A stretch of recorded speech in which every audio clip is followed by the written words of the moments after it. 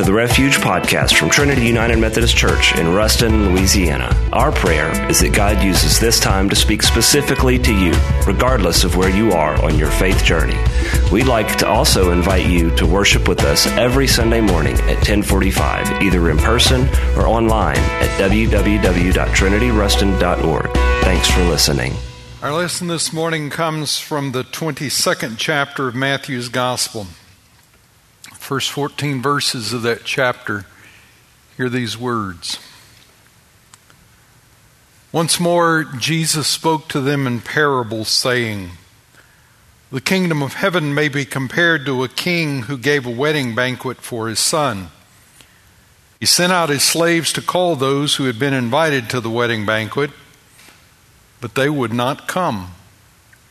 Again, he sent out other slaves, saying, 'Tell those who have been invited, look, I prepared my dinner, my oxen, my fatted calves have been slaughtered, and everything is ready. Come to the wedding banquet.' But they made light of it and went away, one to his farm, another to his business, while the rest seized his slaves and mistreated them and killed them. The king was enraged. He sent his troops, destroyed those murderers, and burned their city. Then he said to his slaves, 'The wedding is ready, but those who are invited are not worthy. Go therefore into the main streets and invite everyone you find to the wedding banquet.' Those slaves went out into the streets and gathered all whom they found, both good and bad, so that the wedding hall was filled with guests. But when the king came in to see the guest, he noticed a man there who was not wearing a wedding robe. And he said to him, 'Friend, how did you get in here without a wedding robe?' And he was speechless. Then the king said to the attendants, 'Bind him hand and foot, throw him into outer darkness, where there will be weeping and gnashing of teeth. For many are called, but few are chosen.'" Friends, this is the word of God for the people of God. Thanks be to God. Amen. So we preachers pay attention to you while we're preaching. We watch you for visual clues on whether or not you're still with us. And, sometimes you smile, and sometimes you frown, and sometimes you give us other facial expression. Sometimes, if the sermon lasts long enough, you drop deep into prayer. But we watch you. But in this new mask culture, I don't know what's going on behind your masks. You could be smiling, you could be frowning, you could be sticking your tongue out at me. I don't know. I need the feedback. But there's another way I get it. We preachers listen.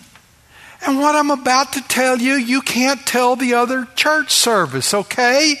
Shh. It will be our secret. We know by listening to you if you're still listening to us. More than 2 coughs a minute. More than 2 coughs a minute, you've stopped listening to us. You know the polite church cough? It's that dry cough where you can't get the dust out. If we hear more of those, 2 or more in a minute, time to go straight to the benediction. Call the worship team up here. You are done. The other thing I want to tell you are peppermints. Who designed church peppermints? They come in these noisy, plasticky wraps, and you try to unwrap them so quietly and so slowly. Listen, y'all. Grip it and rip it, okay? If you hear 3 coughs a minute and 2 peppermints in a minute, it's time to pray. The sermon is over. We learn to listen. But there's another time you Methodists are very quiet. It's holy quietness. You did it this morning after some of the songs. You wanted to clap, but you were having a moment. And God was speaking to you. And there are actually moments when I'm preaching that we get holy silence. The congregation gets absolutely quiet, and I'm up here going, yeah, I got them.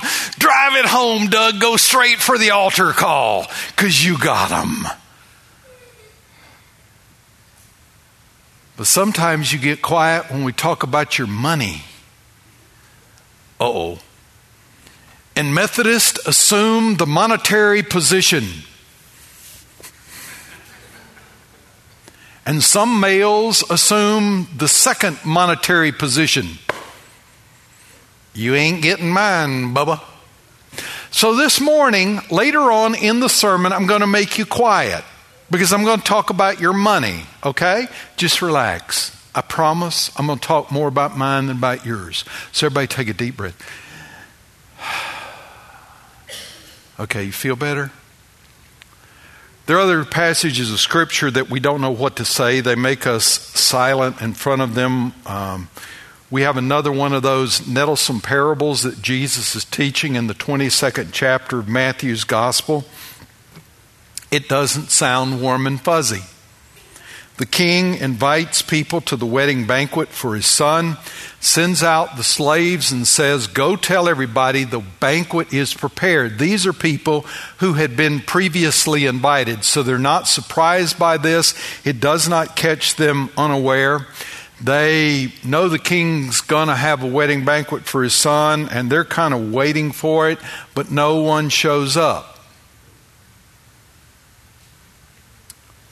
No one shows up.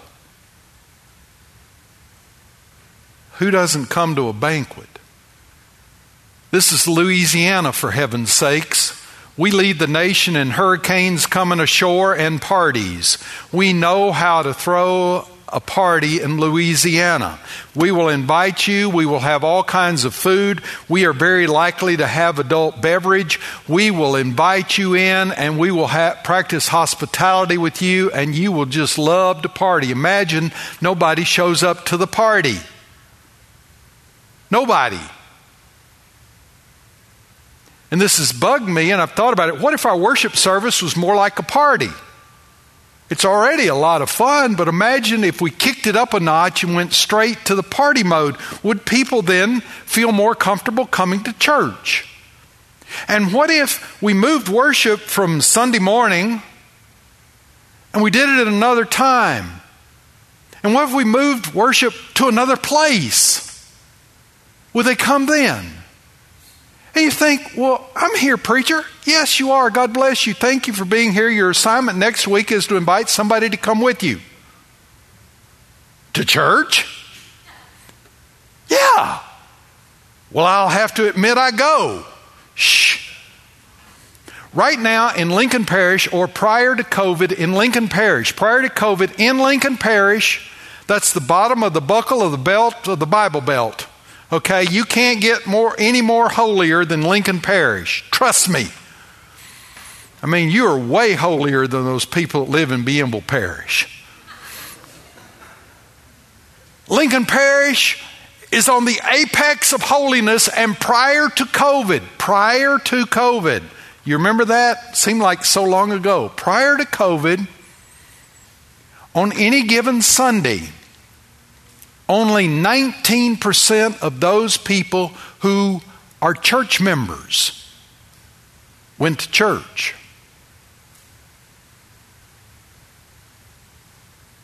Only 19% of those who claimed they were Jesus followers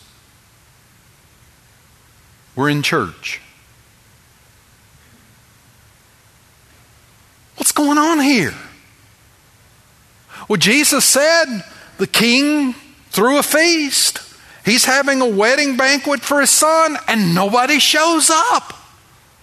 Why doesn't anybody show up to church anymore? Because they're doing their own things. They want God on their own terms.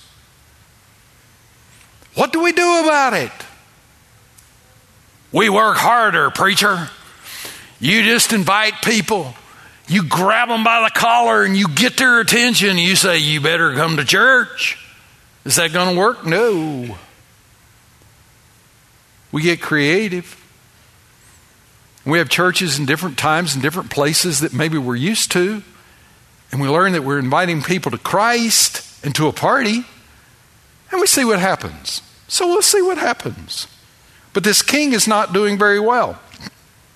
As a matter of fact, he's doing so badly that the people grab the slaves, mistreat them, kill them, and the king was enraged. And he sent out his troops, and he destroyed those murderers, and they burned their city. And what I forgot to tell you is don't push the details of this parable. It's not an allegory. Do not make God the king.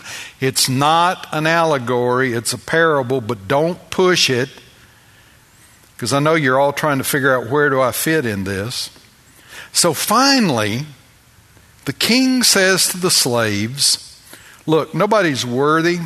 Go into the main streets and invite everyone you find to the wedding banquet. And those slaves went out into the streets and gathered all whom they found, both good and bad. So the wedding hall was filled.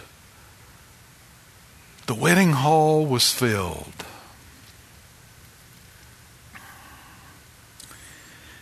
It's probably an apocryphal story, but it's told of John Wesley that in the 1700s, the Church of England did not want poor people attending because the poor people were dirty.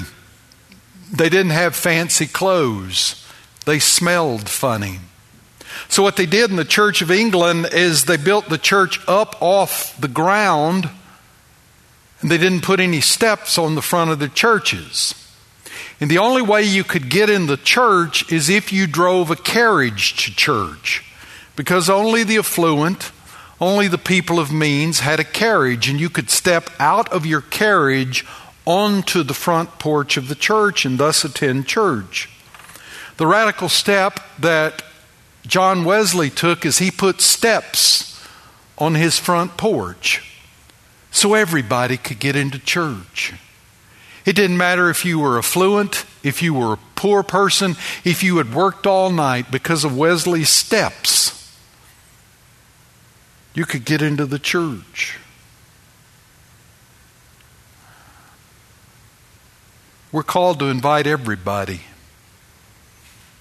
To invite everybody to experience the grace of God, to experience the worship of God Almighty, to listen to singing, to hear prayers, to listen to the message.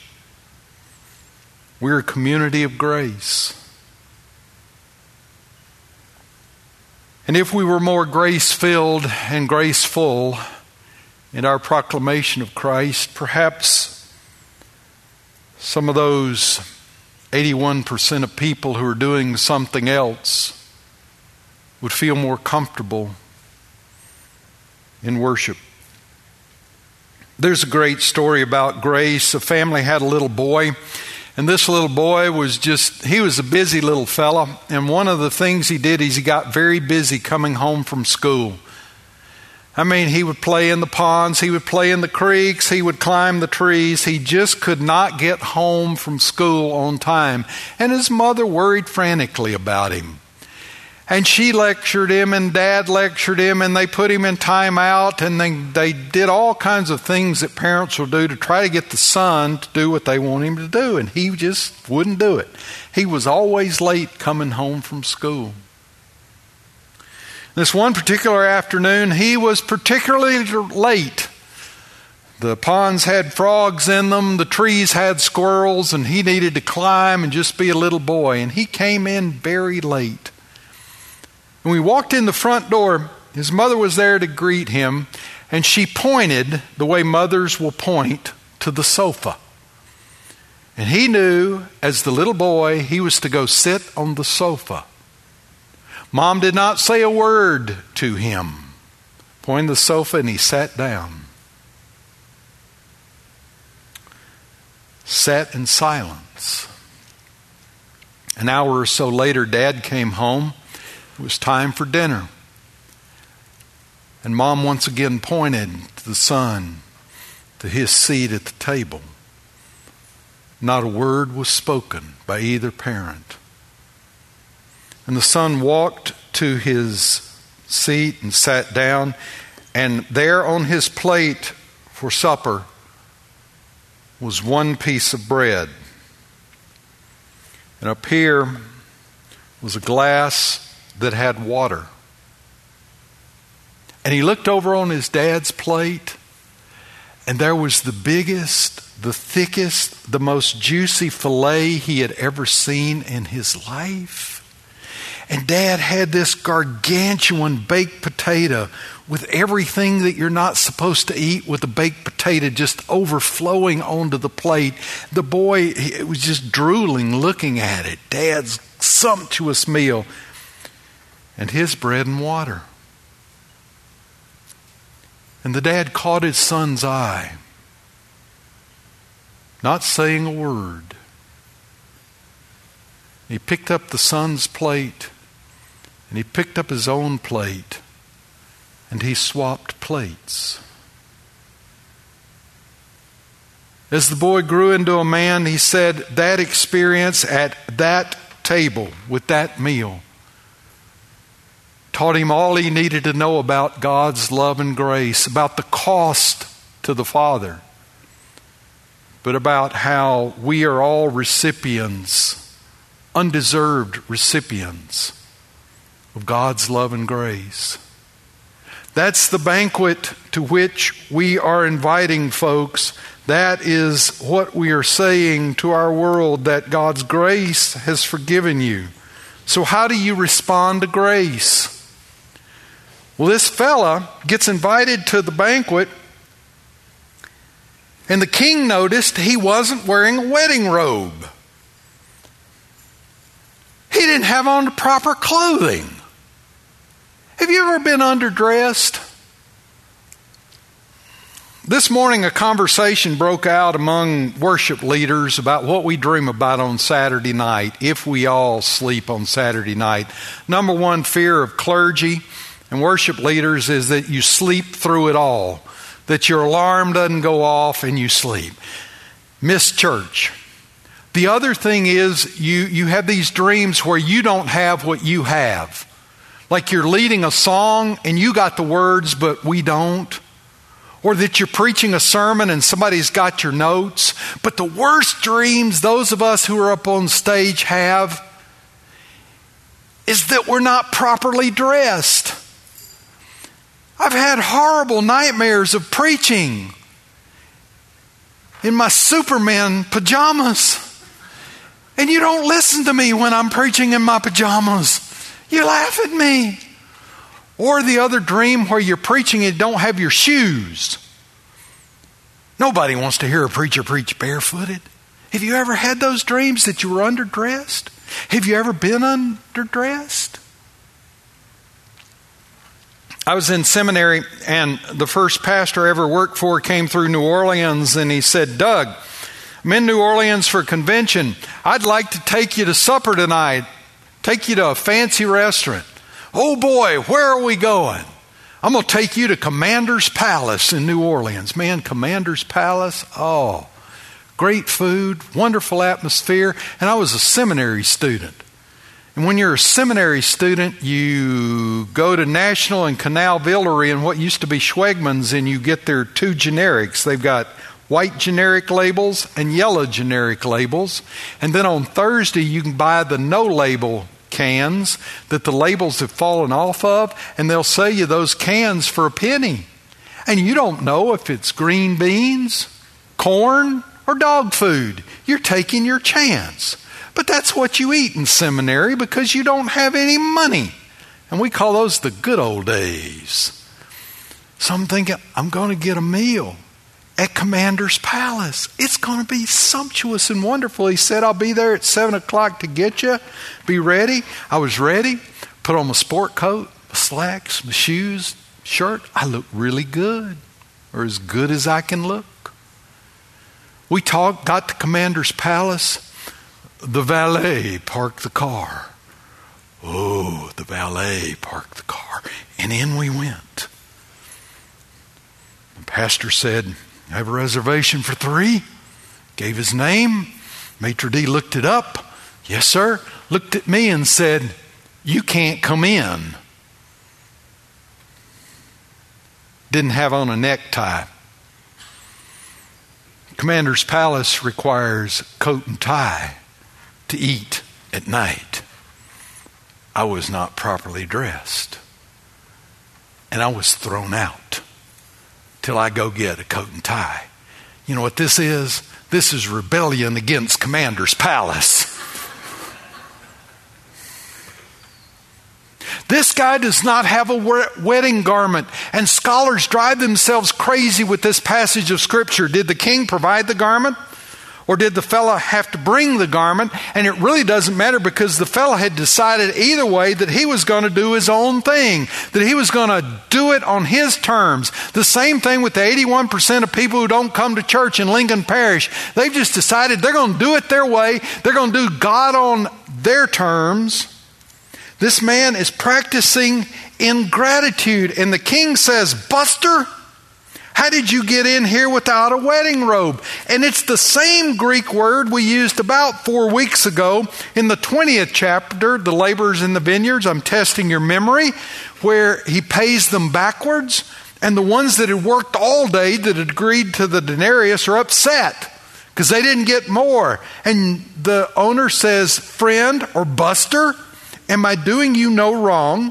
Because you agree with me for what is the usual daily wage." The same word is used, and you have to wonder if these two parables aren't connected, and what connects them is the ingratitude of those receiving grace.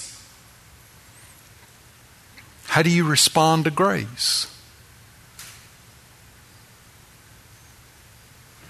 Generosity. You want to grow stronger faith, stronger families, stronger finances, you learn to be generous. Listen, you just can't get around generosity. Jesus said, "Give and it will be given you, good measure, pressed down, shaken together, running over, will be put into your lap." For what? The measure you give will be the measure you get back. There's a reciprocal notion here. Miriam Savage in her testimony didn't use the word tithing, but I'm going to use the word tithing. And the Methodists reached around to their wallets and go, "Uh-oh, he done talking about money now." Yes, I'm going to talk about tithing for just a minute. And I'm going to give you a challenge. Back in Malachi, it's in the Old Testament. Since we love the Old Testament, Prophet Malachi asks the folks, "Will you rob God?" People go, "Wait a minute, rob God? Where is that in the Bible?" It's Malachi 3:8. "Will you rob God? Are you robbing me?" But you say, "How are we robbing you?" And God responds back, "Through your tithes and offerings." Then Malachi 3:10, "Bring the full tithe into the storehouse so that there may be food in my house, and thus put me to the test, says the Lord of hosts, if I will not open the windows of heaven and pour you out an overflowing blessing." What did God say? Put me to the test. I didn't think you were supposed to test God. Malachi 3:10, "Put me to the test. See if I will not open the windows of heaven for you and pour down for you an overflowing blessing."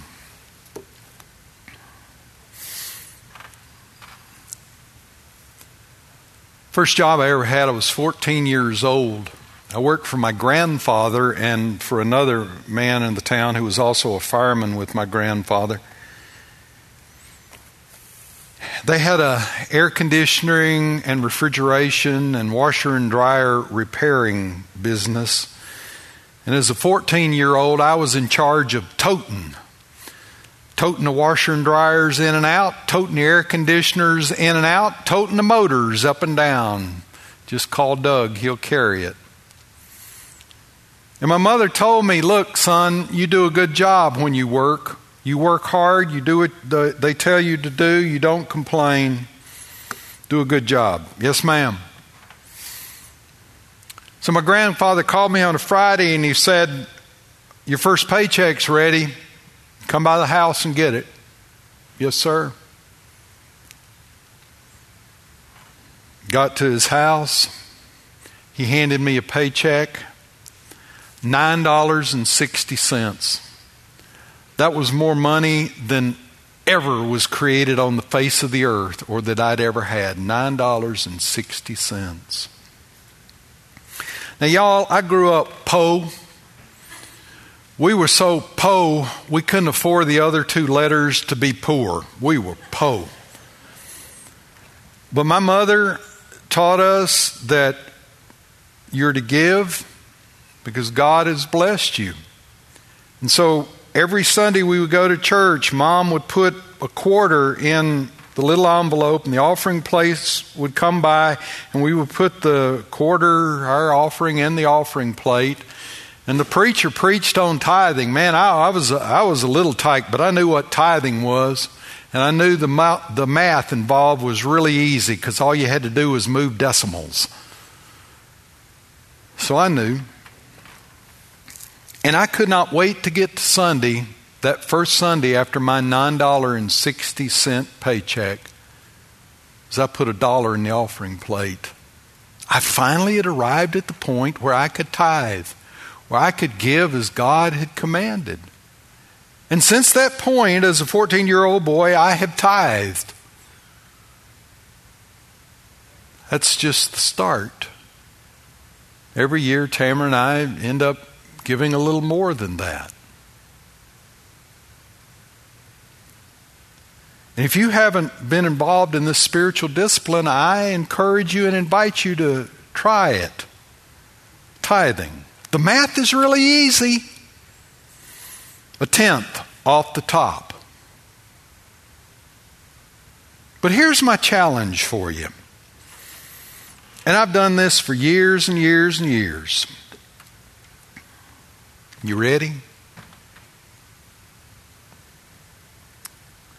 If you don't tithe and you start, for some of you, just giving to the church is going to take a humongous start, and I invite you to try that, to start, take a step. But this is specific to tithing. If you don't tithe and you start, 10% off the top, and you give it to the church, that's not 3% to the ASPCA and 3% to St. Jude's and 1% to the Shriners Hospital. It's 10% to the church, so you start doing it. If after 6 months of doing that, God has not blessed your life, God has not blessed your life, if that happens to you, you tell me, I'll never preach tithing again. Ever.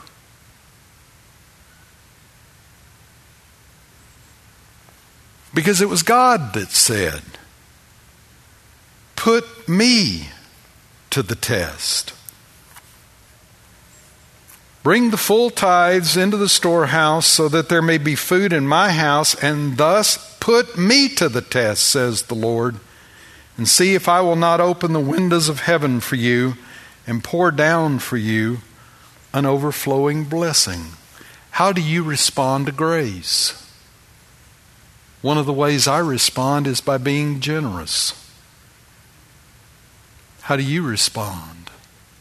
And Trinity has such a great history of being generous, of giving to the church, of giving to other causes, of putting their hands to the plow, as it were, and changing lives through mission and ministry and hard work.